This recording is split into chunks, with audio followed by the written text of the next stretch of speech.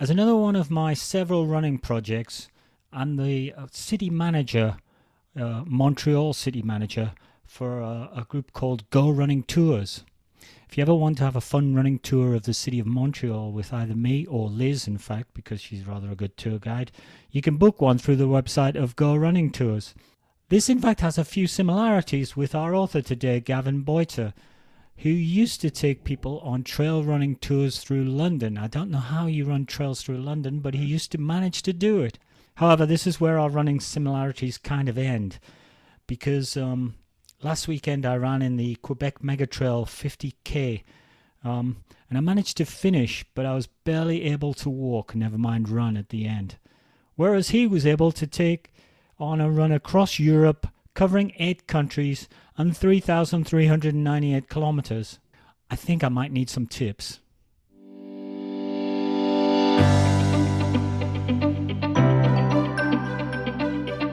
So hi and welcome to Running Book Reviews Podcast, where we review running books to help you decide if you'd like to read the book for yourself.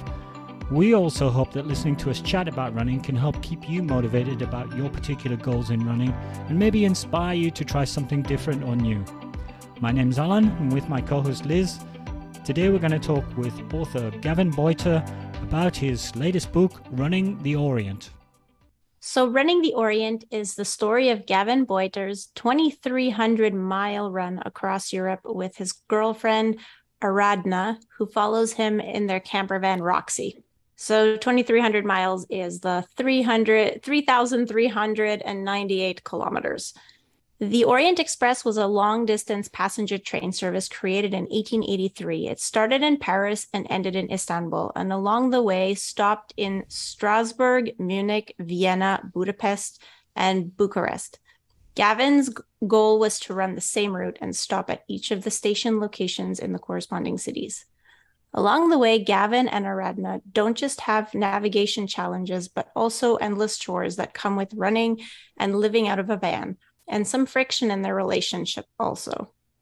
About the author, so Gavin is a writer, director, and copyright in addition to being a long-distance runner. Gavin has been running since his 30s, and Running the Orient is not his first ultra-running adventure. He previously ran from John O'Groats to Land's End, which is the longest straight line across Britain, joining the southwest to the northeast. Gavin's love of writing started very early in grade school when he wrote his first multi-part sci-fi story called Invasion of the Bloodspitters. That sounds interesting. He later completed a philosophy and English degree at Edinburgh University and an MA in film and TV drama in Sheffield. So welcome to the podcast, Gavin. Great to be here. So I hope I'm pronouncing all those places correctly, because Alan hasn't burst out laughing during my introduction, so it means that I think I got it right. I in particular, I like to get Liz to pronounce the English places. I think you did a pretty good job. Maybe I should have got you to pronounce all the Hungarian places in the book, because I have no idea how half of them are pronounced. Yeah, actually, even in my head, I'm not sure I was pronouncing them right. I kind of glazed over them. I was like, oh goodness. And sometimes they sounded a little similar. So I guess before we get into that part, maybe you can just tell us how you decided on this adventure and how you decided to write the book. Well, yeah, I'd like to say I decided, but it was almost decided for me, because the genesis for this one came when I was meeting, no doubt to listeners of your podcast, it'll need no introduction, but the great Dean Karnazes, who did a book launch in London, a very large bookstore in the centre of town. So I went along to get his latest book, which was the Sparta one. I think I've got it there. Oh yeah, The Road to Sparta. I wanted to get that signed, and I thought because he inspired me to do my first running adventure, the John O'Groats to Land's End one, I would also give him a copy of my book. So unfortunately, by the time I got my act together to get up in the signing queue, I was right at the back. So it was a very long wait, and Aradna was sitting there on her phone and scheming, and she knew that I wanted to do another long distance run, and she knew that she would have inevitably to support me in this. So she was sitting there thinking, well, what would be something that he would love to do that I could cope with? And then she just popped into her head Europe, and she had the thought, Gavin's run the whole length of Britain. Could he cross all of Europe? And then that made her think of the Orient Express. So by the time I got to meet Dean and we exchanged books, a lovely guy, very shorter than I imagined, but very nice chap. By the time I got through that experience and met my hero and everything, I got back to my seat and Aradna had already planned my next adventure effectively. And she said, Gavin, would you like to run across all of Europe? I thought, that's a whole continent. That must be enormous. I can't possibly do that. But then she said, no, it's actually, it's not even 4,000 kilometers if you go the route of the Orient Express. Not even 4,000. So, yeah. So, the more I thought about it, the more exciting it sounded, because it does go through these big European capitals. It skirts the Alps. It goes over the Carpathian Mountains, and it's full of history. And I'd never been to any of those places apart. I'd never been to any, despite I've traveled quite a lot around Europe, I'd somehow managed to skip pretty much everywhere in that list, apart from France. So this was a chance to see some more of Europe and to have an incredible adventure. So yeah, I was on board. And how did it become a book? Like, did you know before you left that you were going to write about this, or was that sort of something that you ended up thinking of afterwards? For the first thing, my first book, Downhill from Here, I didn't plan to write a book at all for that one. I actually meant to make a film. And hilariously, I'm still finishing that film 7 years later, because I shot 450 hours on a GoPro with a little gimbal thing. Anyway, that's a whole other story. But for this one, I thought, I can't do that. I can't lug all this film equipment across Europe. But I do want to record it. So I'll just take notes at the end of every day, take lots of photographs, maybe make the odd voice note. But maybe I'll get a book out of it. Obviously, I had no idea what was going to happen. With these kind of projects, you assume you're going to have adventures, but you don't have any idea what shape it's going to take. So yeah, I did plan to write something about it, but I didn't really know whether it would be a book or not. I think one of the things that struck me about reading the book was, how rich it was in terms of the detail and the description. So did you review like a lot of that film? Because you almost feel when you're reading the book like you're kind of there and you're sitting, next to the van and looking out across the field and seeing a lot of detail, some animals or some vegetation in some detail. Did you review all the film? I didn't actually film that much. I did have a GoPro with me, and I had the same little gimbal little pouch I made with this, so I could take the camera out, film something, and put it back in and keep running. But I didn't use it that often. But I did take a lot of photographs on my iPhone, and I had a separate Garmin satellite tracker. So that was my sort of lifeline, because everything went wrong on my first adventure, because I didn't have anything that I could communicate with support in the mountains. So this time I had that as my lifeline, so I can use my camera. I can actually use my phone as a camera, and So I did stop and take photographs. This was not supposed to be one of those. It's not Scott Jurek doing the north, doing the, what's it called again? The Appalachian Trail or Appalachian Trail. Yeah, I never know how to pronounce that. It's not. I'm never going to beat records. I'm not fast enough. And also there is no record to beat. So I just thought we're going to have a great time. We're going to enjoy it, almost like it's a bit of hiking. I happen to be running. So I did take a lot of photographs. Also, it was just very vivid. I hardly used music at all for the whole trip, which I always do when I'm training. I always use music to keep me, on tempo and just to inspire me when I'm running through somewhere I've run 1,000 times. But on this occasion, everything was so vivid. You're surrounded by nature, because we deliberately took paths that were off the beaten trail. We didn't want to go through anything more than a small village, ideally, apart from the big towns that we had to hit. And we're making it all up as we go along.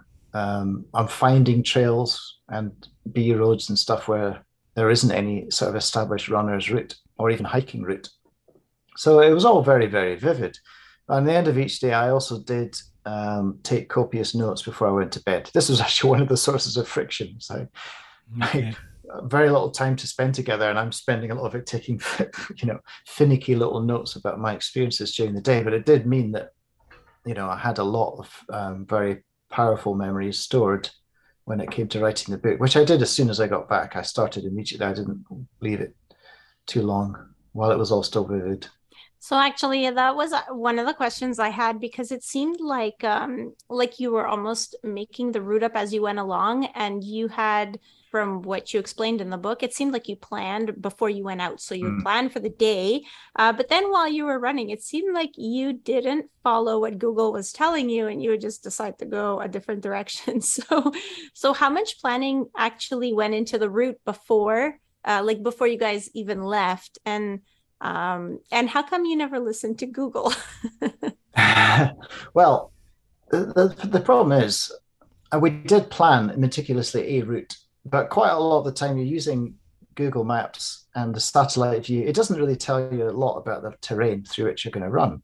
You can't tell, for example, in France, the difference between a beautifully manicured trail and a private road through the state. You know, some things are labeled on Google Maps as roads that are actually private. You know, they're part of a giant chateau. You know, I had to sort of detour on that occasion.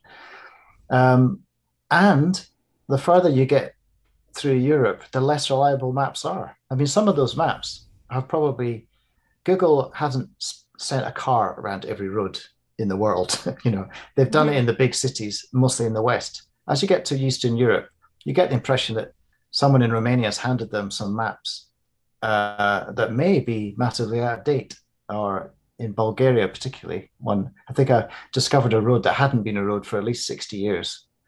There was trees growing out of it, you know, so that, you know. So you have to improvise. And once you start diverting from your very meticulously planned out route, the next day you're also going to have to either find your way back to where you were or just think, well, there's no point in taking a massive deviation south and then heading north again.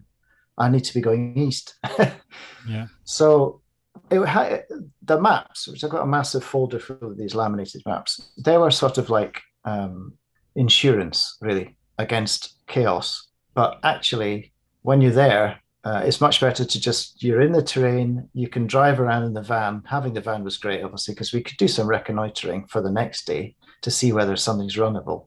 So it just made more sense to sort of make it up as we went along. And also because we've got the van, we can sleep wherever I finish, or we can find somewhere that's within an easy drive of wherever I finish. You know, you have to have some sort of plan, but I think with these kind of adventure runs where there's no established trail, you're going to have to make a lot of stuff up. I think you mentioned the van there, which is really the probably the number three major character in the story, Roxy, as the van was christened. So tell us a bit about Roxy and how did she come about? Yeah, that was another weird bit of serendipity because we budgeted up various ways of doing it, either staying in like flea bag hotels or camping. Which, as soon as I mentioned the word camping, I went, no, I'm not in a tent for 5 months. Not gonna happen. And we couldn't afford to do hotels and even the cheapest hotels and stuff for hundreds of days across Europe. So we just thought a camper van would be sensible.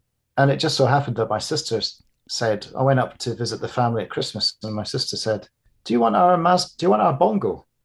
And I went, well, I've got bongos. I don't need any more drums. Thank you very much. No, it's a car. It's like an 8-seater Mazda. It's got the most geeky name of any vehicle. It's called a Mazda Bongo Friendly. It's a Japanese import, 8-seater. It's a tiny little thing, but it's no wider than a normal car, but it is obviously longer. But what it has is it has a sort of surreptitious nature when it's parked up and the roof's down. It has a roof that kind of opens up like a big wedge for a sleeping compartment. But when the roof is down, it just looks like a parked grey van. So it isn't like one of those big Winnebagos that you guys have like in Canada. Mhm. It's very subtle. You can park it by the side of a B road, and as long as you're not, you know, making it obvious that you're staying overnight, you'll get away with it. So we bought this thing. I was skeptical at first because I thought it's not designed to be a camper van. It doesn't have any of the facilities you'd expect. All it has is some seats that can fold down to a kind of flat sleeping compartment. But we went on YouTube. Aradna persuaded me that, again, on YouTube, she discovered all these people doing camper van conversions. And I'd never even heard of the concept of van life at this point, let alone that it was a massive movement. So we ripped out all the seats. We borrowed Aradna's parents' massive driveway southwest London as a kind of work, and her father's infinite selection of weird tools, like a screwdriver that can screw around a corner, that kind of thing. And we basically set about learning how to convert a camper van, and that took about 4 months. I had to learn carpentry skills that I'd never had before. I remember getting very excited about the lap joint, which is just basically two bits of wood put together across perpendicular to one another, so that they're in the same plane. But when I discovered that, my mind was blown. Yeah, didn't you publish a picture of it or something in the book? It looks like I'm holding up a crucifix or something. Yeah, I'm getting a flashback now. Yeah, there's some stuff in the book about the construction. And it was a big learning curve, but you're basically going to live in this thing for months. And as it happened, part of the deal with Aradna was that she was going to support me for this big, stressful adventure, we would have like a month and a half to come back from Istanbul back home. So we would sort of meander home through some other countries. So it was going to be 5 months.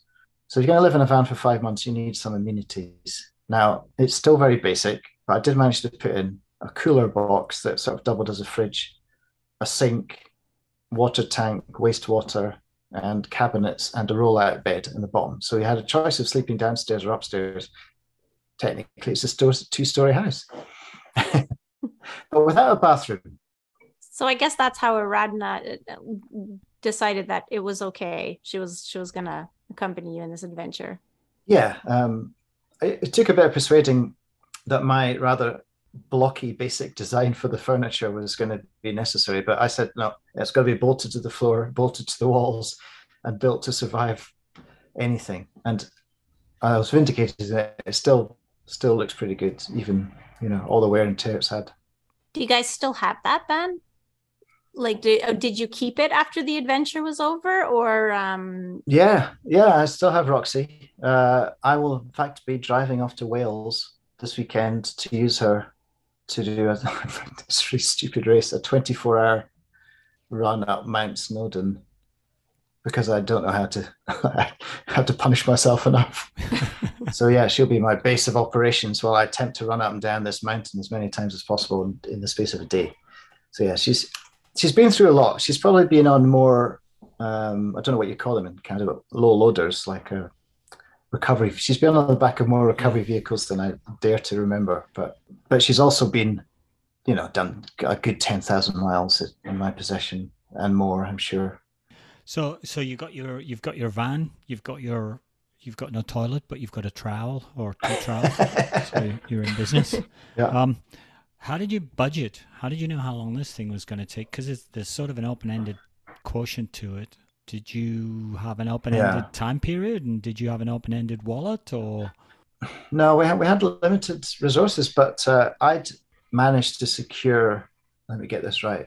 I think I'd managed to secure a sabbatical from work. It wasn't paid, but I knew I had a job to go back to, and also we had some savings. We raised some sort of seed finance. We don't have any sponsors or anything because I'm not well known enough for that. But also we just whittled all the budget right down, saving on absolutely everything. I mean, the van cost us hardly any money. It costs less to buy and build by a substantial margin than it would to rent or buy such a thing and get it professionally done. And Aradna, it does help to have a partner who's a producer of films and large-scale public events, because she's just very good at knowing how much things are going to cost and how long things are going to take. So she said, it'll take 110 days. And it took 112 days. Oh, wow. So, it's incredible. Yeah, which I don't know how she did that. Yeah, because at the beginning of the book somewhere, I remember reading that you had wanted to work your way up to like 48 kilometers a day.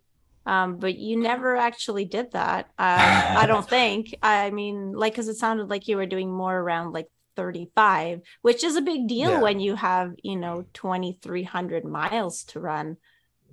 So all that time you basically thought it was going to take a certain amount of time, but Aradna knew what it would really take. I'm always ridiculously overconfident in my abilities. I think I just didn't factor in the fatigue.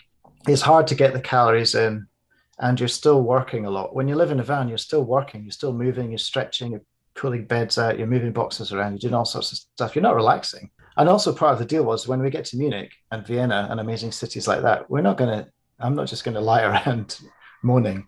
We're going to go sightseeing. So actually probably did about 20,000 steps on the days off. And to be fair, yeah, maybe I could have got up earlier and started earlier and run longer, but that wasn't part of the deal. That wasn't the whole point of it, was to utterly exhaust myself.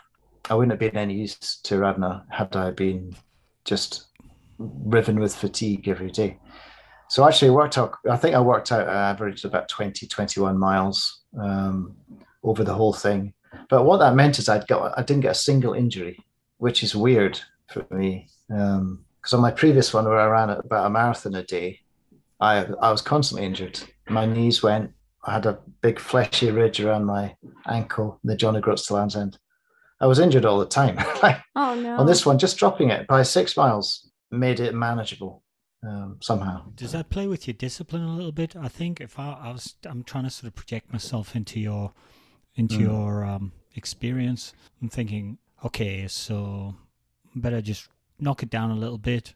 Don't want to get injured. Need to get through, and then you're getting tired anyway, and you're getting exhausted. So, oh, let's have a couple of days off, or let's knock it down a little bit more, or Yeah, I think even if I had that attitude, Arana wouldn't have let me, because Okay. I remember once we were in France, and I told her, you've got to get me out there even when I don't want to run, because I need to we can't have this going forever. Our mug will run out of money and it'll just, drive us both mad. So once in France, when it was really cold, really wet, I remember I was running. It was so cold and unpleasant that I started having pain in both my arms, which I never experienced before, like nerve pain, because they were exposed on the same running and they're not covered. And by the time I got it just got so bad. I think I'd run 15 miles. I had to stop and I had to hide in a bus shelter in this small town where everything was shut. There was no sign of any people there. It looked like a ghost town. And I phoned Aradna. She arrived like 40 minutes later. She'd been off filling up the water tanks or doing some other massively important chore.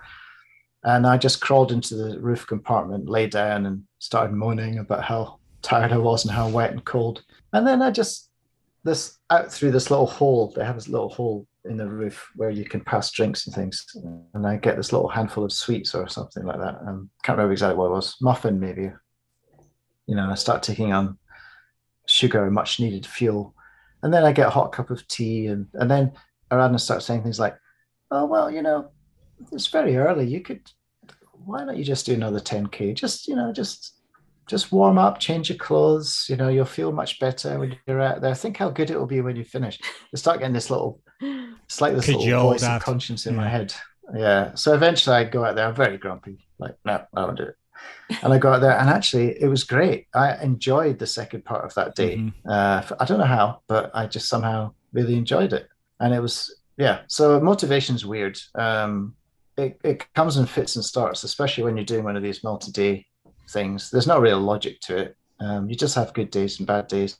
I did have a thing that I created, which I created a set of gears for myself. So I had like 0, 1, 2, 3, 4, and 0 is basically walking, which I tried not to do. And I did hardly at all, actually. Even on hills, I rarely walked, apart from the steepest bits of the steepest hills. And first gear was like a jog, but hardly lifting my feet off the ground and not having a bound step. And I found that annoying. So I tried to not do that.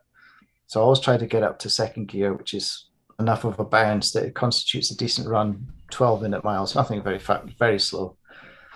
10 to 12-minute miles was probably what I was averaging for most of it. So it's not fast running, but you can do that for an hour. Once your body is used to it, you can do that for days and days and days. I think it definitely, ultimately. So you just mentioned motivation, and one of the things that seems to demotivate you is like just being in a flat road for too long, because it seemed like every time, for me, from my perspective, I was like, oh, every time the route was really nice, you would be sort of like wishing that it wasn't so flat or straight or long or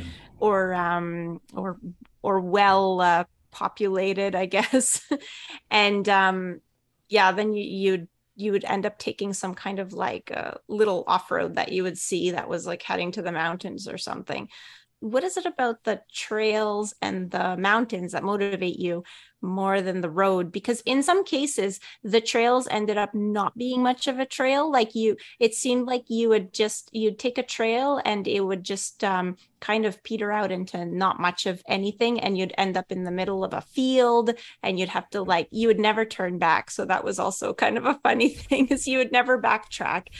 You would just end up going through the fields. So I don't know what keeps you motivated in that instance. I think it partly comes from growing up in Edinburgh in Scotland and London, and being an adult in London, where there is no straight lines. We don't have grids. All our towns and cities are ancient. We don't have grid systems. Everything's a hill, and there's lots of green space. And I'm just not used to running along very long flat roads where I can see the horizon like miles away. And also, if I'm not being distracted by lovely trees or butterflies or trying to find a route where I won't fall over or crossing a river, if I don't have those distractions, I've got too much time to get into my headspace where I'm just thinking about pain and fatigue and hunger and how long I've got to run today and all those sort of other things. Negative, and it gets into a negative spiral.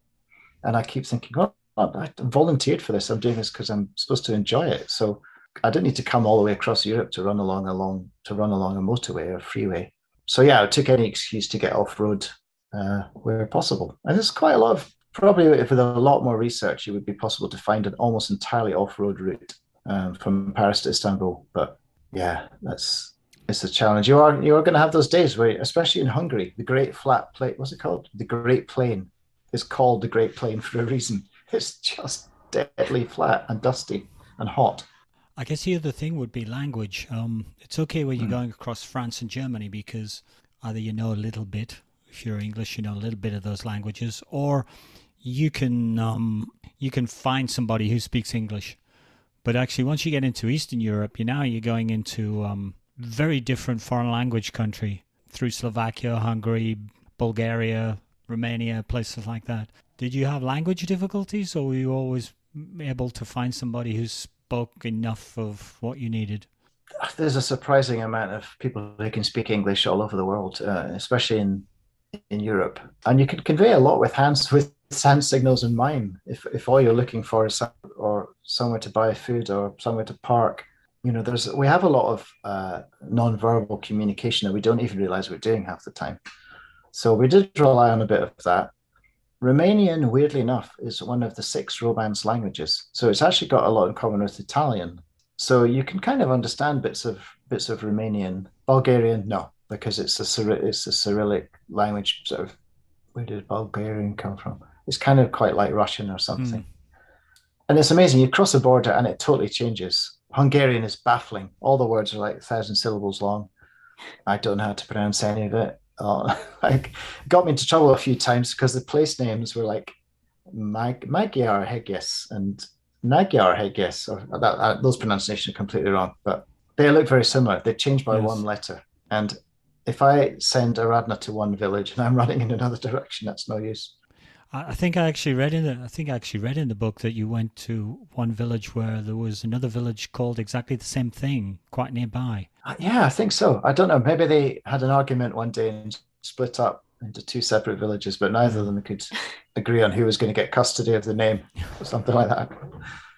So during this adventure, Aradna was supposed to have her own little project as well. So it wasn't like just the run. She was also going to try and interview some people that you guys met along the way. But with the language issues, or I don't know, the language differences in some of the Eastern European countries, did she ever manage to get enough interviews for her project? It fell a little bit by the wayside, I think. And I think that started making her feel a bit sad that she'd had these creative aspirations that weren't really going to work out.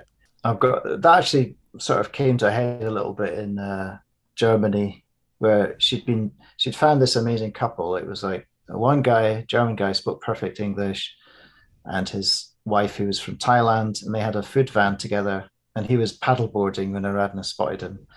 And they made a loose arrangement to meet later on, and she would interview both of them. And it was about, the whole film was going to be about the concept of home. So obviously it's relevant to us, it's relevant to that couple, and particularly the woman from Thailand. So, but unfortunately, when we got to the van, it was far too late. They'd obviously left, and it wasn't going to happen.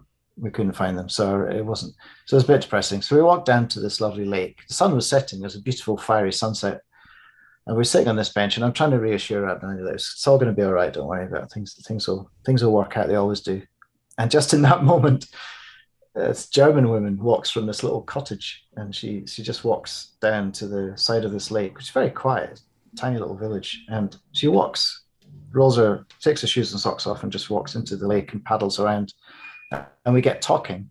And then she invites us to join her and her husband in this little house. And we end up in this weird situation. We're having lovely German food and wine, and listening to Hawaiian slack key guitar, which is something she's into, having trained as a masseurs in Hawaii. This is Cornelia. And we just have this really lovely little, Cornelia and Winfried. We have this really nice little sort of encounter with this couple out of nowhere. And that was also supposed to be part of the plan, that we would inevitably meet people along the way. So we're not totally reliant on one another in a very strained circumstance. So yeah, that's definitely a theme in the book, is just taking the opportunity to have those random encounters with people who live in a different part of the world from you and have a different way of living. Cornelia seemed to have some sort of interesting massage techniques. Sounded a little painful. I don't quite know where the slapping came from, but there was at one point she persuaded me that it was a good idea. She sort of slapped me across the back of the knee 9 times, because I had a sore knee at the time. And to be fair, it took my mind off the pain that I was having in the front of my knee by giving me an additional pain in the back of my knee. And it was so painful. I was like too embarrassed to make a noise, but this is really painful. I don't think this should hurt like this. But the next day, no knee problems at all. Well, that's interesting. I don't know whether it was like, it was like she was traumatizing like stretching and flexing the tendons, like I might do with extreme stretching, but doing it for me with a hand. The whip. I don't know what kind of crazy German technique this is, but a lot of deep tissue massage is very painful. So that's true. Yeah, like the trigger point type of massage is painful. About Aradna, so she was your like one woman crew for most of the trip. So you guys did have a few visitors, like some friends came to stay with her for a few days, which actually seemed to be really great for her because she'd have some company. But was that planned like that all along, or had you guys maybe wanted to have a few more visitors along the way? Did you ever think that you'd have a bigger crew for the trip, or was that always the way it was supposed to be? Well, Roxy's she's not very big, so it's quite difficult to have someone else there for too long. And also it's very difficult to organize people visiting when you don't know where you're going to be. I can give you a rough radius of about 150 miles from somewhere, but just telling someone where to fly into in order to get to you, and then they have to somehow figure out a way or you have to go and collect them. So the logistics were very difficult. So we did have a couple of planned visitors, and David came twice because he enjoyed it. He didn't learn his lesson the first time, because we always put them to work. You can't just come and be a bystander. You're going to help out with the cooking and washing and everything else. But yeah, that was fun and very important, I think. And as I say, we met people along the way. And then Aradna did get a little break, which wasn't entirely voluntary because her grandmother was quite ill. So she had to go home and look after her while her parents were on vacation. So my dad, who was by then like in his mid to late 70s, had to come over to Romania. This is not a man who travels very well. Usually doesn't really leave Scotland hardly. So, Dad, could you come to the Carpathian Mountains, Transylvania, and support me for 2 weeks? So that was another fun little bonding experience. How did that go? Mixed. It was fun, but we did have a lot of problems because Roxy decided that she'd had enough in the Carpathian Mountains, quite high above the wildernesses it's basically dense forest. It's just like you see in a vampire movie. Actually, it's like dense forest, mountains, little goats, and bears. Apparently, 6,000 brown bears. Although I never Oh, saw one. wow. Oh, But that's we did have good. a funny incident one night where we managed to things started going wrong with Roxy. Like the roof wasn't staying up, so we had to prop it up with a stick. And then during the night, I'm sleeping up there, and I hear this sort of snuffling, growling sound, and it feels like there's something prowling. My imagination's going crazy. It's like 4 a.m. So I think, God, there's a bear, and I'm in a tent on top of a metal box because it's got canvas. This roof thing has canvas sides, so a bear could make short work of that with its claws if it wanted a tasty Scottish treat. So I end up basically lifting up the little trap door into the lower compartment, shouting, "Dad, I'm coming down!" And I basically jump on him, thinking I'm going to be attacked by a bear, and it is probably just him snoring, to be honest. So the next morning we find out the battery's flat, and then we have to flag people down to get a jump start, and it all goes wrong after that. And eventually Roxy has to be towed off to a local garage. And then, we have to spend 5 days in five-star hotels instead, which my dad is entirely happy about. Yeah. So poor Radna, she didn't get that treatment. She didn't get the luxury hotel. No. I mean, in Romania, a five-star hotel will cost you what it would for like a two-star hotel in the UK. So we thought we might as well go for it.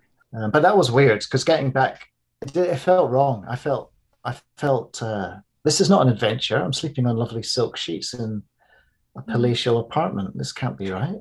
I'm supposed to be suffering. And you don't have to, use a trowel to go to the bathroom. Yes. They have facilities. Oh, so you didn't see any bears, as well. We could have given you advice on that, though. We've had events where the compulsory equipment includes bear spray. Oh, right. Okay. Yeah, I should have got some. I never thought of that. I noticed in your book that you actually published the song that you sing to vocalize so that bears will hear you and not be surprised by it. Because of course, one of the key things is don't surprise the bear. Make a noise. Yeah, so I had fun making up little ditties to sing because I don't really sing. I'm too embarrassed usually to sing even to myself. But I thought, if it's a life or death thing, I'll sing. But then I'm going to have to make up a song about bears. We used Roxanne by by the Police or whatever. We'd sing Roxanne.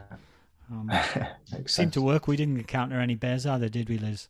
No, and we also watched plenty of YouTube videos so that we knew how to use the bear spray because that's the other issue. You don't want to like spray it into the wind because then it comes back in your face instead of spraying your own eyes. So then you're trying to see whilst being attacked by a bear. Yeah, pepper sprayed yourself and then just easy game for the bear.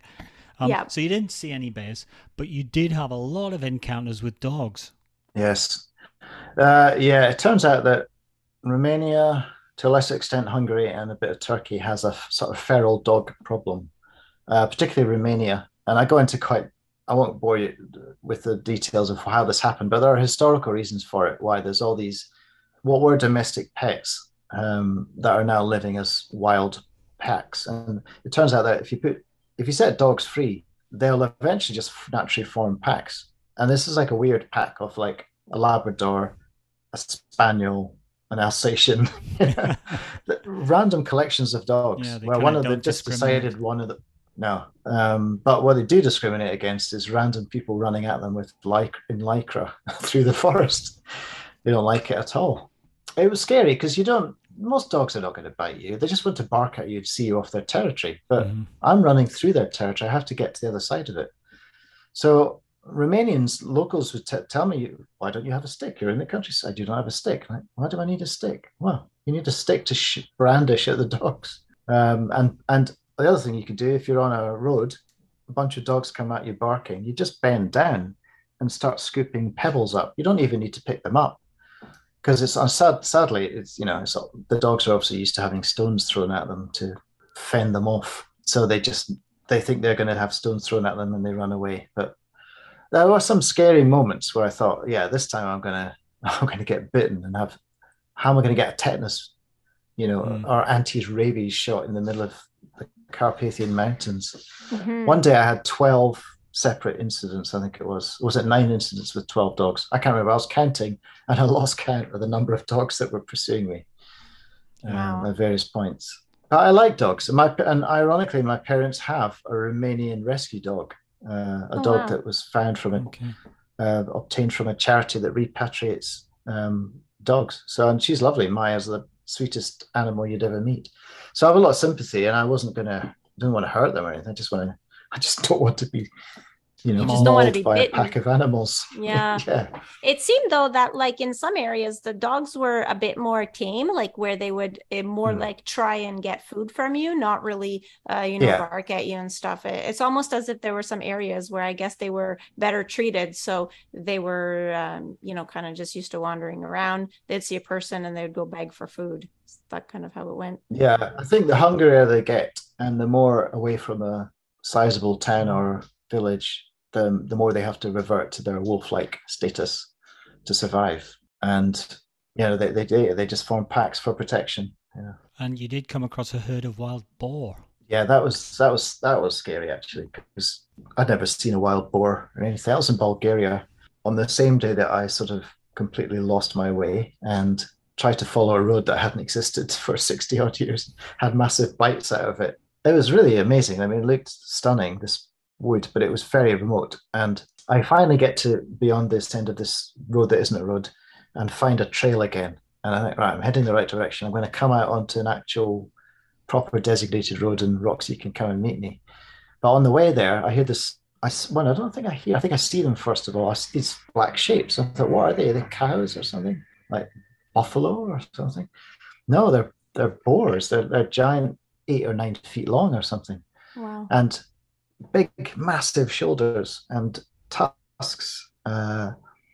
And fortunately, on the other side of a little hedgerow, then I'm running one way and they're going the other way on like a parallel path or something. So I didn't actually encounter them face to face, because Mhm. that's terrifying. And the more I read about wild boar, if it's bad enough to meet one of them, but 6 or 7, you better get up a tree as quickly as possible, basically. Yeah, I guess you were lucky because they were heading somewhere else.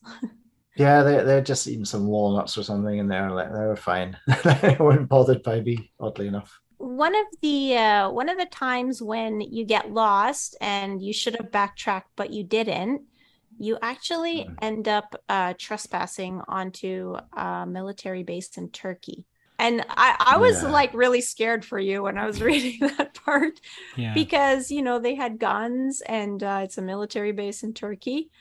it's worse than that, because it was actually the day of the presidential election, which I didn't realize. We weren't really paying attention to the news because we've got lots of other things in our minds. This was Hmm. the first day the country had had a supposedly democratic election. Quite how democratic is up to debate, but so yeah, very tense day in Turkey, and probably not the day you're going to run across a fallen down fence into a Turkish military base and encounter 2 teenagers with semi-automatic rifles looking the other way. But it worked out, as a lot of my misadventures seem to do. And yeah, I got taken down to the base and put into a little room, and I had a senior officer there sort of interrogating me with his assistant using Google Translate to send messages to each other. Hmm. Uh, but I knew I was safe when I heard the fateful word chai, because Aradna's Indian and chai in Hindi means tea. So like, well, if they're offering me tea, they're probably not going to hang me upside down and beat my feet with sticks. That'll Yes. be Yeah. okay. Yeah.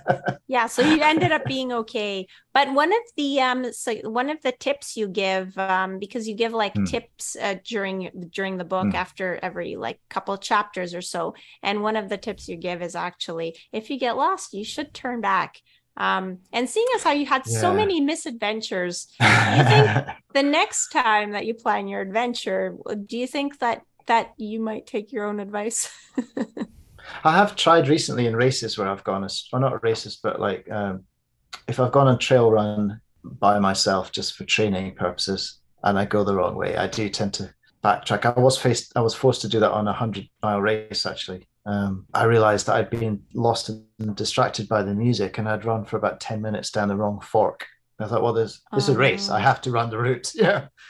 So I learned from being forced to do it on races where you haven't got a choice. that it just saves time sometimes. There's no point trying to forge a path when you're only going to save, assuming you can find the right way back to where you're supposed to be, you're only going to save 10, 15 minutes. I don't like doing it. I like the adventurous route. I think and it's probably too stubborn. It's a Scottish Yeah. nature in you, Gavin, that you would engage in what you describe in the book as a little bit of judicious trespassing.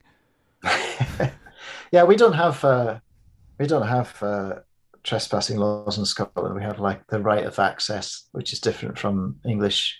So we are allowed to climb fences and cross farmland and stuff, as long as, I guess, if a farmer asks you to leave, you probably have to. But we have a different attitude to fences.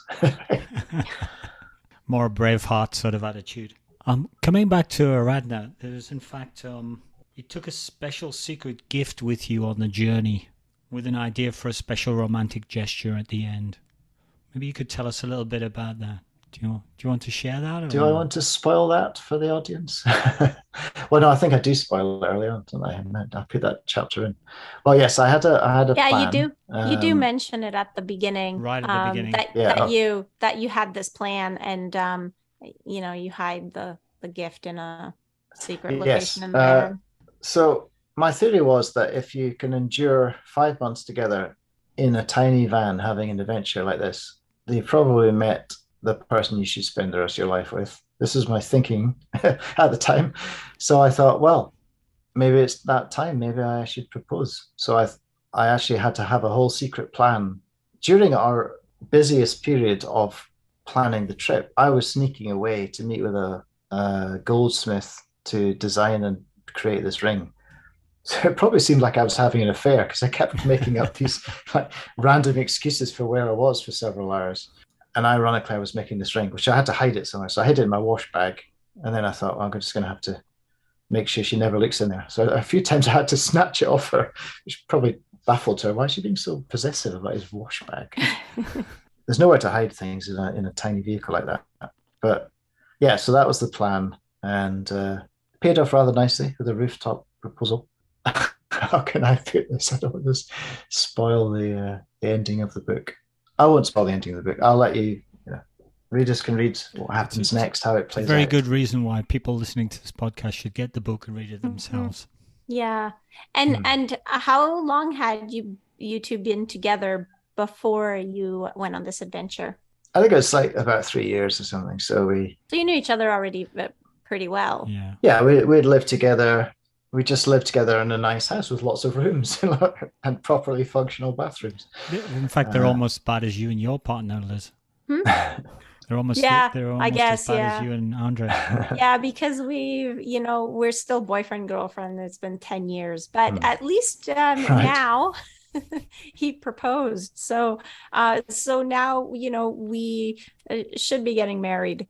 But we haven't planned that yet. So. We keep saying when are you getting married now that you proposed? And they're going. Well, save yourself the trouble. Just have the proposal and an engagement party, and then just don't do it.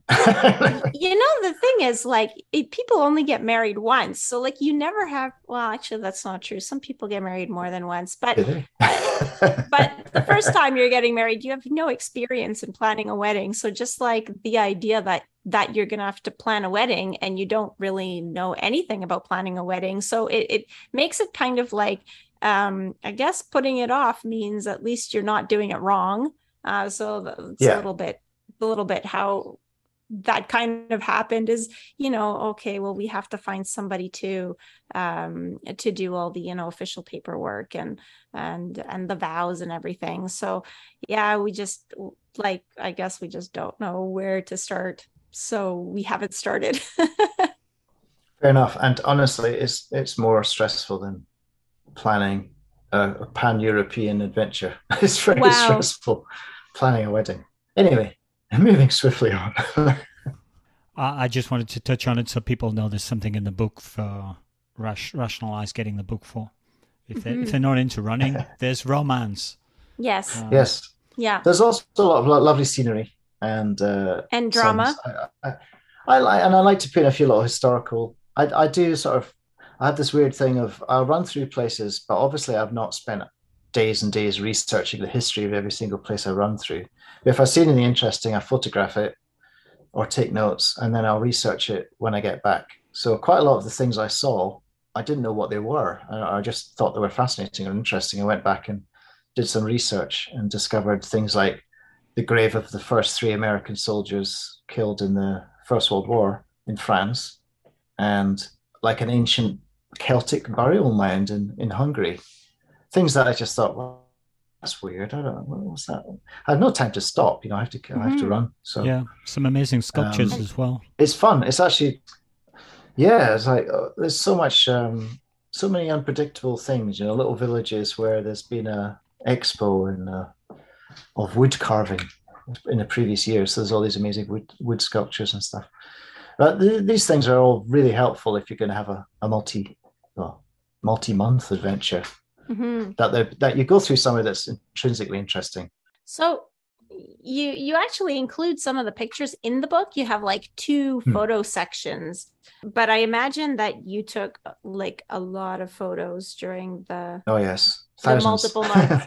So how did you end up deciding which ones you wanted? Well, I presented a big shortlist to the publishers, and I just said, look, I can't decide what's interesting. I want these 4 or 5 because they're really crucial to the story, like the building of Roxy and so forth. Hmm. But other than that, I just let the publisher come up with their selection, and I thought they did a good job of it because it's not just. I mean, it'd be really boring if it was, and I had no photographer filming me running for most of it. I ran and took a few shots from the van, but most of the time there are shots of things I saw, lovely scenery, flora and fauna. I don't have any shots of feral dog attacks, so I don't have the presence of mind Yeah. to get my Yeah. camera out. But yeah, there's some nice memories in there. Lavender fields in Bulgaria. I had no idea that Bulgaria is one of the biggest producers of lavender oil in the world. There you go. Um, And in fact, all of that made for some very readable, very interesting footnotes through the book. hmm. You go, what on earth is this? And there's a little 1 or 2 next to it, and then you look down at the footnote and you find out what it is because you did the Yeah, research afterwards. I've always loved footnotes in books. I don't like them when they're at the end because nobody can be bothered flipping back and Hmm. forward. But if they're at the bottom of the page and it's just a little aside, which would otherwise disrupt the narrative. So you have the choice of reading them or not, or just flipping through it and then coming back. But I do like a fun little footnote. In terms of some of the people you came across, Hmm. tell us about Bjorn and Yoka or Joka. Oh yeah. This was in Romania actually. When my dad was there, there's a road called the 67A Transalpina, which is this really beautiful scenic route. A lot of bikers take this route across the Carpathians. I had planned originally to run across a ridge or something, but a local guy in a camping shop said, "Yeah, it's going to be full of snow now, and you'll probably die, Die. so don't do that." Um, So that was enough to discourage you. So I thought, yeah, probably don't want to do that. So I ran up the road, but it was a beautiful road, really, really scenic, very steep in places, and quite near the top. There was a lovely little glade, which seemed to be a natural camping spot. So we parked Roxy in there, and then we noticed there was another couple had appeared with a tent, and weirdly enough, 4 dogs. Was it four? No, 3 dogs, and a sort of weird cart thing, like it was like a dog sleigh, but with wheels. And it turned out that this was I think, are they Dutch? I'm getting confused. I think they might be Dutch. Anyway, they had traveled across, gosh, something like 17 countries. And they've been keeping a blog about their experiences. And they didn't really have a purpose. They were just exploring and living in a tent and walking with these dogs. And they're just like a fascinating couple who, like me, had a sort of weirdly alternative way of living. So that was nice, yeah, just to sort of encounter someone else who's living out of in their case, a tent and a wheeled conveyance. They're probably still Yeah. out there somewhere, onto country number 50 or Yeah, something. And but they just might have still finally moving had to go around. back to their jobs. But I think they had an interesting job. They were trainers, I think, for what do they call them? Support animals like dogs. Not dogs for the blind, but sort of what they call them, emotional support animals or something like that. So they lived with dogs. That was their life, really. So it was nice to see some dogs that were friendly. Fantastic. Yeah. And the other character that struck in my mind was did you term it in the chapter indefatigable Haki? Yeah. This was quite near the end of the trip. We're actually on the outskirts of Istanbul. It's all getting very exciting, and we found this funny little place to park that was near this tiny strip of road between two of the bits of the bay of something unpronounceable I can't possibly say. And we're all these fishermen fish. So we were there overnight. In the morning, this very expensive looking car kind of parks up, and it's sitting there with its engine on. And I immediately thought, we're in trouble. That must be the police. We weren't supposed to camp here last night. We're in trouble. I'm halfway through shaving. I think I shaved half my face. And then Aradna says, there's a guy walking over. I say, oh, okay. So I come down to meet him, and he turns out to be this incredibly Labrador-like, buoyant, happy-go-lucky character who happens to own a nearby garage, like what do you call it, gas station.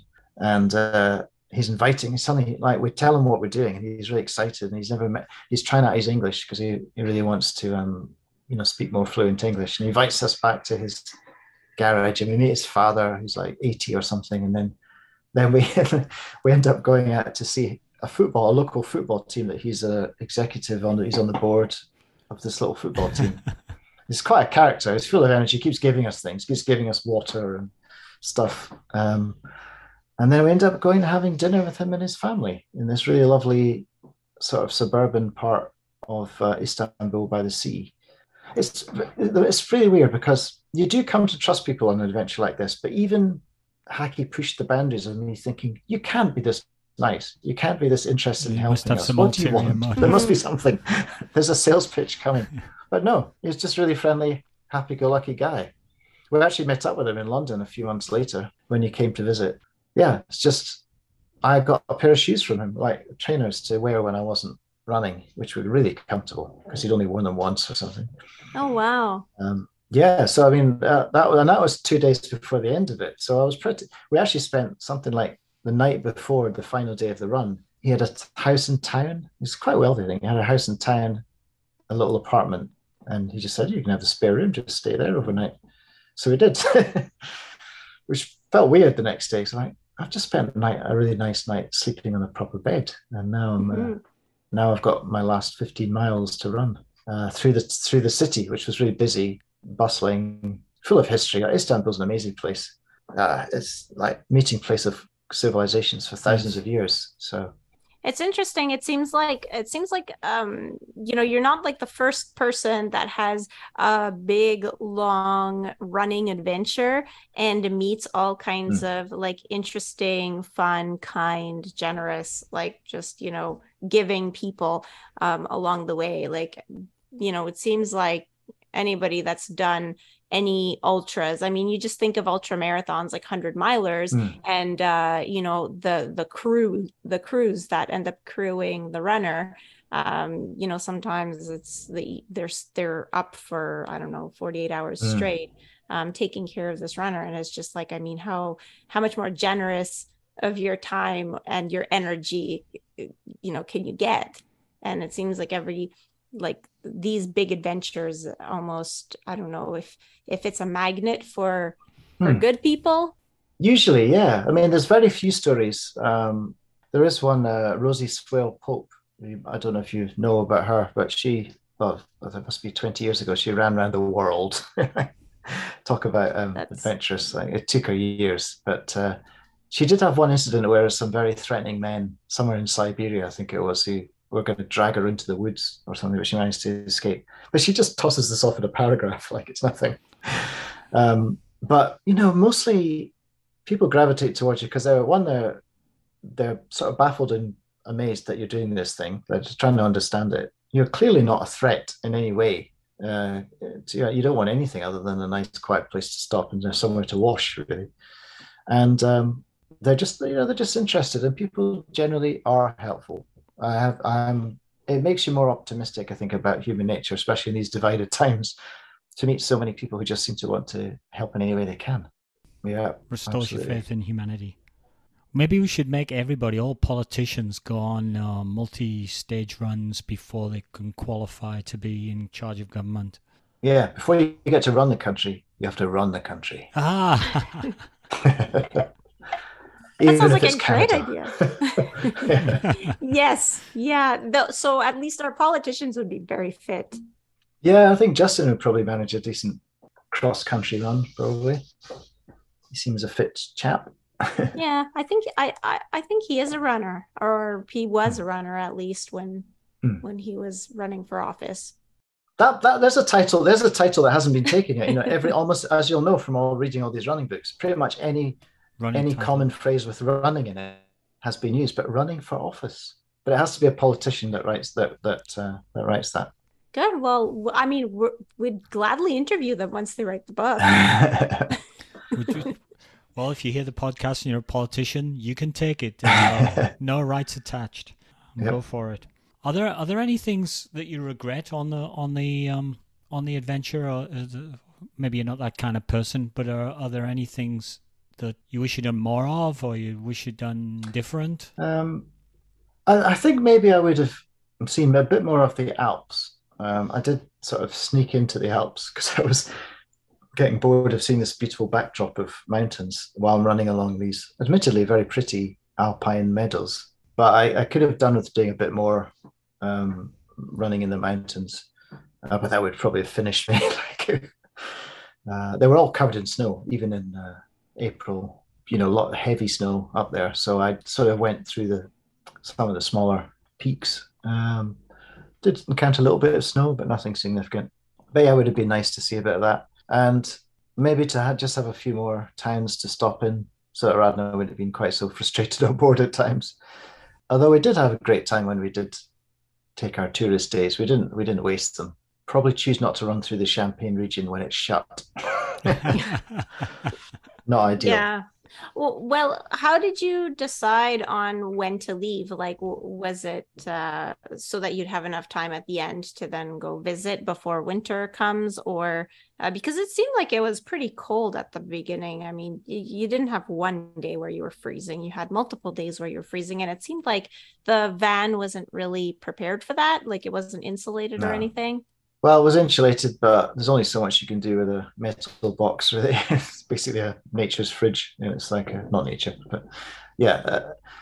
There wasn't really a very sensible time to do it, but we definitely had to avoid winter. So I thought we'll just wait till the very beginning of spring. It gives us the maximum amount of time. And obviously, as I'm going further east and south, it's going to get warmer anyway. Or so we thought. But we didn't really plan for there being like a second winter suddenly in the middle of March. There's always whatever you do, there's going to be problems. Like if we left it too late, we would have hit Istanbul and southern Bulgaria when it was getting really hot, and I'm not good with heat, so I have problems. I can run in sub-zero. I'm quite happy to do that, but I'm really not happy running at 45 degrees or higher. Yeah, when the thermometer starts hitting triple digits, I'm like, no, I'm not. I don't want to do this. Sounds like you're more my kind of runner than Liz's kind of runner. Liz is a hot weather runner. Yeah. Hmm. I acclimatize well to the heat, but not so much to the cold. So you got a bad water in your future at some point. A little way off. It's long, lovely flat roads, long flat roads. Oh, is it? Okay. Well, I mean, they're just on fire. Is that the one where it's so hot that the runners run on the white line of the road because their shoes are melting? Oh, okay. You ever heard about that one? It's like 140 degrees or something stupid. You have to wear a white suit, like you're dressed for being a volcanologist or something, because it's just crazy hot. And they have to it's like compulsory. You have to have support in a van with a certain number of people. And it's 135 miles in the heat of summer in Death Valley. Oh. I mean, it does sound absolutely barking mad, that kind of thing. There is a crazy part of me, and probably quite a lot of, ultra runners, all ultra runners must have this, where the crazier it is, the more you want to do it. How else do you explain like that, or the Barkley Marathons? That's another. Yeah, that one is bonkers one. I know, when you're pretty much guaranteed you're not going to finish. Yeah, they have whole years or slates of years where nobody finishes. Yep. And you have people that come back, We actually have a one of our friends that has done the mini Barkley, or is that what it's called? The mini Barkley? The Barkley Fall Classic. Yeah. So, right. and he's done it more than once at this point. Wow. I think he's gone But twice. that's almost trivial compared to the Barkley Marathons. In fact, most things are almost trivial compared to Yeah. Well, it was designed to be an unfinishable race. Yeah, when he came back from there, I mean, he wore shorts and he just had like his legs looked like they were someone took a machete and just decided to draw all kinds of lines all over. I mean, they were all scratched up, and I asked him if he thinks he's going to wear pants next time, but he doesn't like pants much. No. So Just take the thorns, please. I'll have the thorns instead of the you had constraints. to solve a lot of problems while you were on your, and I guess it's the same with most adventures, but certainly ones lasting 112 days, that lots of things are going to happen that you can't predict and you don't know. And you have to go in sort of open-minded with respect to, well, I'm going to expect some things to go wrong. I don't know what they are, and I'll have to deal with them, and I don't know how I'm going to do it, but I will. And I guess you go in like that to begin with, but when reality hits, that must grind you down. Did you ever get to a point where you think, well, there's too many issues here? Or were you always of a mind, it's just a question of time and effort and we'll get through? I'm mostly quite optimistic and or naive about my own ability to survive all sorts of things. And Aradna was a natural problem solver. My dad's probably the one who was most likely to go, no, this is crazy. Why are you doing this? Especially as, if anyone reads my first book, you'll see that there's good reason for that. I won't spoil it, but I do have a near-death experience in that one. Okay. But just you have to have an optimistic sort of problem-solving mindset. I just think very little it's hard for things to kill you. It's hard to be killed in the middle of the wilderness in Eastern Europe. It's not the wilds of Siberia. It's not a desert. It's not the veldt where there's lots of killer wild animals. Just a few bears, dogs, and boars. But generally, and also you've got a support vehicle and you've got a Garmin. I had all these protective measures in place. So the worst that was going to happen was I was going to get lost. I was going to injure myself, or me and Aradna were going to have a massive fight or something. To a certain extent, all of those things happened, but not really catastrophically at any point. Yeah, you just there's always maybe not every day, but every few days there would be like not a dark night of the soul, but like a moment where the weakness of will is creeping in, and I just think, I don't want to do this. I'm not enjoying it. This is just suffering. And why am I doing this? But then I would remind myself the greater goal. I would think forward to a lovely meal or a shower or something.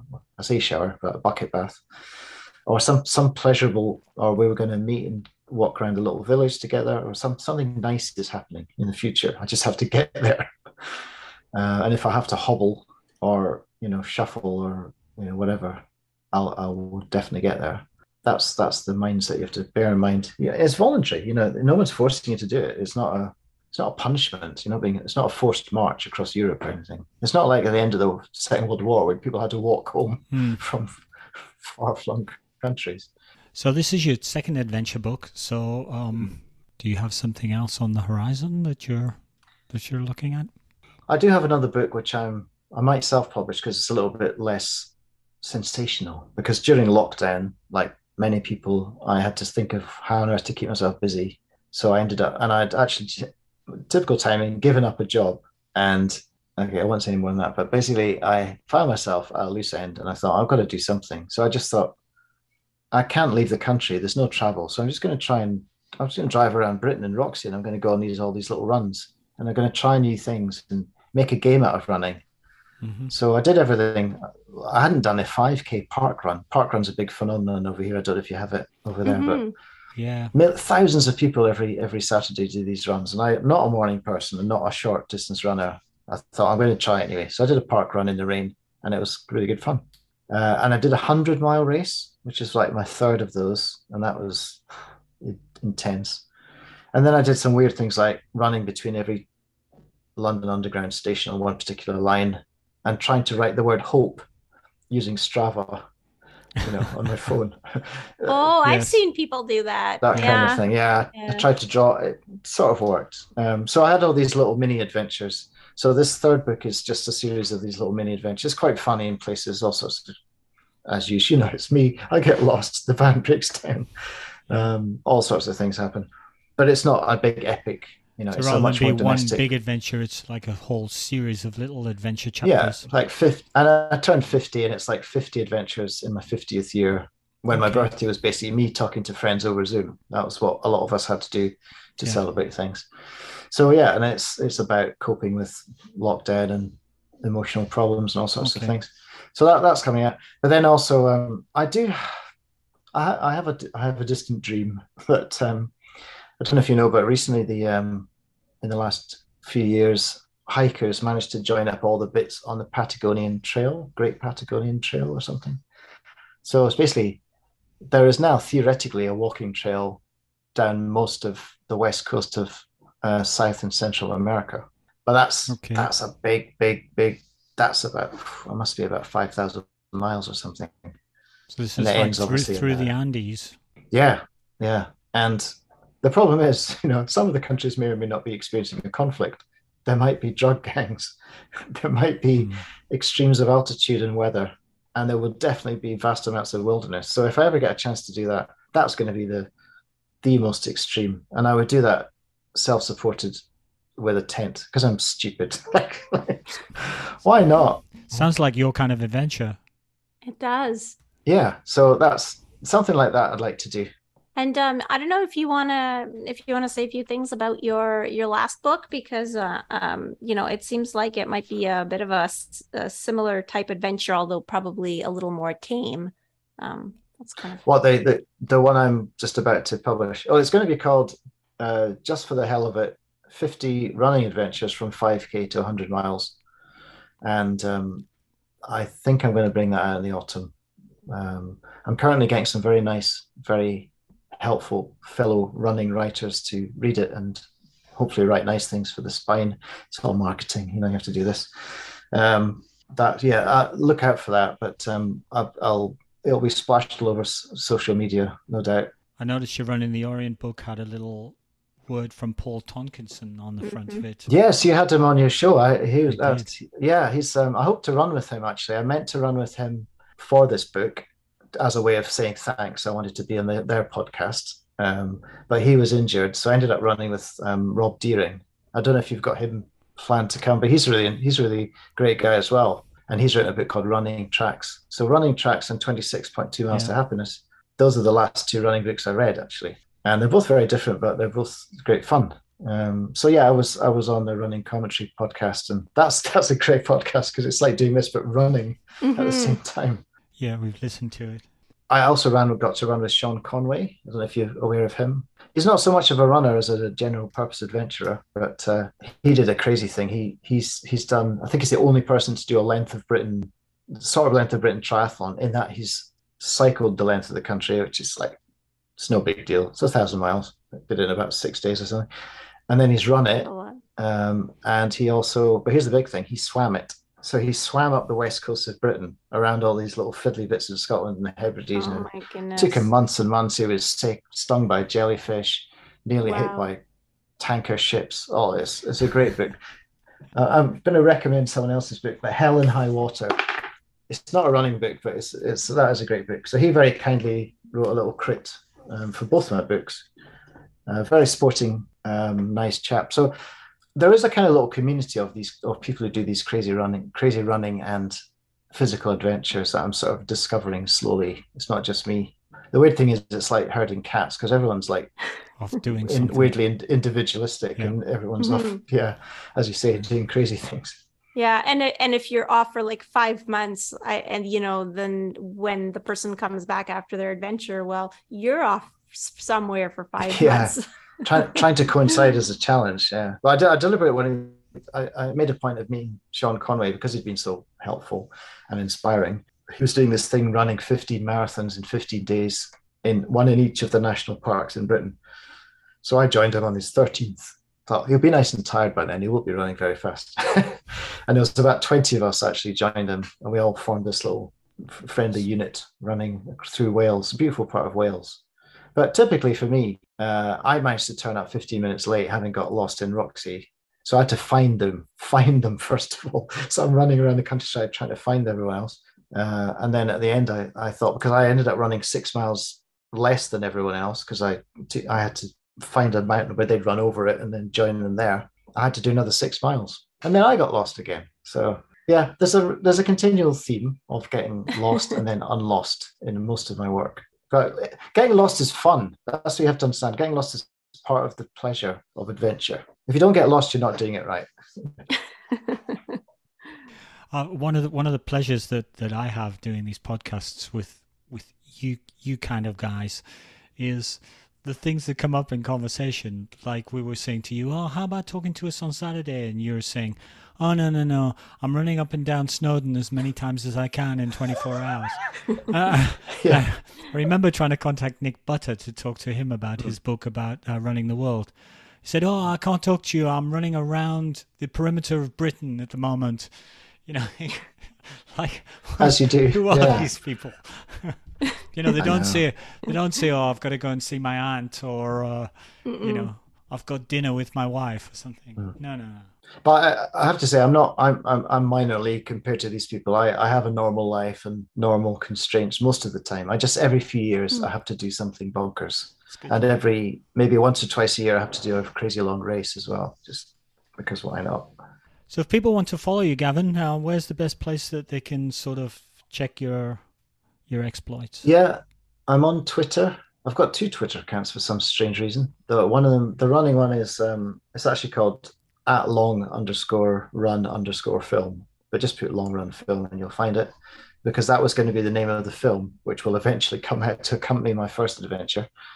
And then I've got a website, which is just gavinboyter.com, where I put all my books and various other projects. And there's an Instagram account. I think that's just gavin.boyter. But yeah, you'll find me on social media and boring people with stories of misadventure. And for people who want to get copies of the book, is there anywhere in particular you'd like to direct them? I'd love to say it was published in Canada and America, but actually you'd probably have to get it off Amazon or Barnes and Noble or one of those other sites.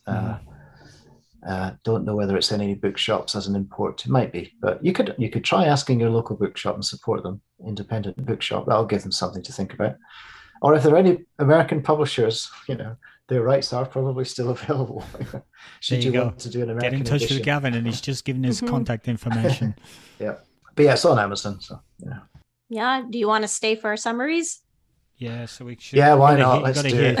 Hear what we're going to say about He's you. like, okay, fine, I guess so. As long as they don't hate it. No, it's been great talking to you about this. Yes, I'll give my rundown first. Little synopsis. Well, it's a vivid story, I said earlier, told in such rich detail you couldn't help but be there with Gavin on his journey. All the photos were brilliant. So, you hear about these weird people that you've met, and there's a photo of them, and they're huge dogs, and Roxy, and there's the construction of Roxy, and then you can imagine being there. So that I think makes, the story just much more vivid. The regular pages that occur throughout the books, which are tips for multi-day runners, I did sort of think, does he really think that we all do this sort of thing and we need tips to, oh yeah, when I do my run across the whole of Europe or across the whole of America, I'll need to read these tips. But you do say multi-day runners, and I guess there are lots of those. That was fun, and there were good advice, general advice in there for anybody who does a lot of running. Also, what I found fascinating at the end was the kit lists. So what you take with you, all the things that how you've equipped Roxy, your van, what you've got in there. It's no small undertaking. You got to do a lot of thinking through and around the problem. And I guess your original adventure of running across down the length of Britain, you actually did a joggle, didn't you? So yes, down. So you're going from the north to the south. Probably got you into a mindset to get well equipped for the big adventure across the Orient Express. The problem solving that you did for all the unexpected issues that arose was nothing less than impressive, and I think I concluded that Aradna is a formidable woman. I did notice that when you and your dad were on your own and you had a problem, one of your early reactions was to phone Aradhna, who was back in the UK, but to phone, "Oh, hello, dear, we've got a bit of a problem." I can imagine the conversation. I think, personally, I would have dissolved into a hysterical mess by the first week when the unexpected snowstorms arrived. But, you just problem solved your way through it. The book is a fantastic travelogue across 8 countries and a huge adventure book all rolled into one. And there's a certain English connection that I have as well, which I appreciated. It just made it, extra special for me. So a great read. So I guess I'll echo that it was a great read. Gavin is a good storyteller and is able to paint a picture of the landscapes and the experiences so that the reader feels like they're almost there. There are 2 sections of color photos, which I thought were fantastic. I liked seeing, Roxy in the early stages of the van build. And, I was also kind of curious to see what Aradhna looked like and, what Gavin looks like, even though, Gavin, you can go see his picture on social media. But it was nice to have it in the book. And the book tries to tell an accurate account of what it's like to live in a van with your significant other for several months while running almost every day. And it doesn't just tell the positive, it really tries to tell a realistic story of the experience. So it's not painted with rose-colored glasses or anything like that. Gavin explains how they were constantly, looking for somewhere to get fuel or water, taking bucket baths, washing all their clothes, which also meant washing almost every day. He also explains that even the best relationships can become strained when, both people are tired or feel underappreciated. So anyone that is into ultra running has dreamed of van life, which you're right, there are a lot of people that dream of van life, because my partner Andre, he watches a lot of van build YouTube videos. So I feel like he falls into that camp, or just likes to hear about people's travel experiences. I think all those people would probably like this book. And I was particularly impressed that Gavin didn't get himself thrown into Turkish prison when he wandered onto a military base. And I'm impressed by the number of times that he got lost in the woods or a field and still managed to find Aradhna and Roxy at the end of the day. I think he probably has some good either communication or navigation skills to make that happen. So overall, a really good read. Thank you. Cheers, Gavin. We'll look forward to your next book, and we'll wish you success running up and down Snowdon in your near future. Thanks. If Roxy doesn't let me down and strand me somewhere in Wales, which could happen. Well, it seems like so far so good. I mean, she's still going Fingers strong. crossed. Yep, absolutely. So thank you for listening to another episode of Running Book Reviews. Big thanks to Gavin for providing us with copies of the book and for spending a lot of time with us today. If you'd like to leave us some feedback of how we can improve the podcast, or want to suggest a book that you'd like us to review in a future episode, please leave us a comment on social media. We are Running Book Reviews on Facebook and Instagram, and on Twitter we are reviews_running. Please also follow us on social media to find out about new episodes as they're released, or you can just subscribe to the podcast on your favorite streaming platform. Oh, we are also on Buy Me a Coffee. I'm always forgetting to mention that. If you'd like to help us cover our expenses, just show your appreciation, you can find us by going to the general Buy Me a Coffee website and searching the creators list for Running Book Reviews. That's all from us for now. Bye for now. Bye. Bye.